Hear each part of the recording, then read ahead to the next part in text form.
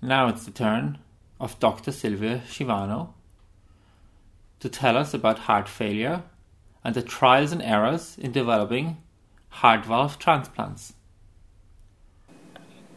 Heart valves have been replaced in men for a long time, and the conventional techniques require to really open the chest, open the heart, long hours, bypass, and long recovery time.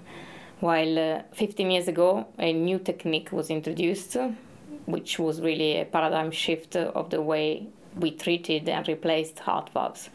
And this technique involved using a catheter, so a long tube that can be inserted through the groin up to all the way to the heart, and can be used to deliver a valve in the broken one.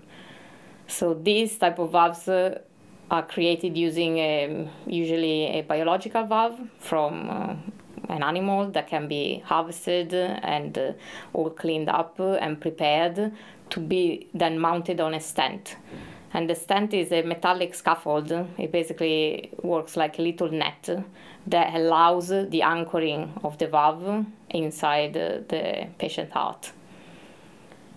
These stents are metallic and unfortunately are prone to fractures, so to failure and breakage of the different struts. And this is what you can see in the X-ray represented here. Valves have been replaced both in the young patients when there is congenital heart disease, so patients that are born with a heart defect and requires replacements and interventions of the disease parts like the valves.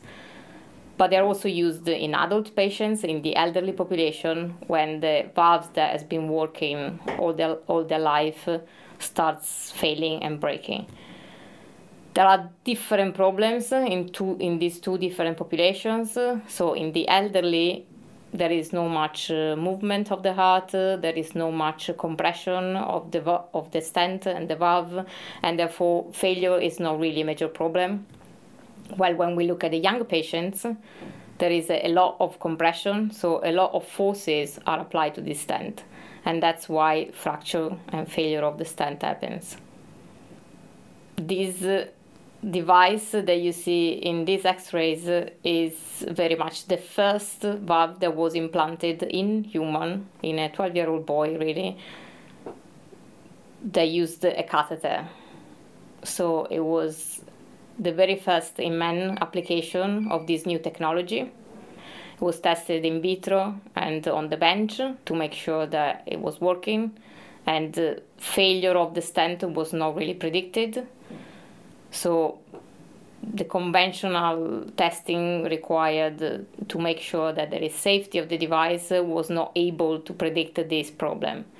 However, when we look at the nature of the forces that are applied to the stents in the real patients, we realize that the testing conditions are probably not the most appropriate one, and we need to consider more realistic conditions to be able to predict this. So these type of devices, which was newly implanted for the first time and therefore was difficult to predict what was going to happen, were further rethought, so they were redesigned in order in the future to avoid this problem.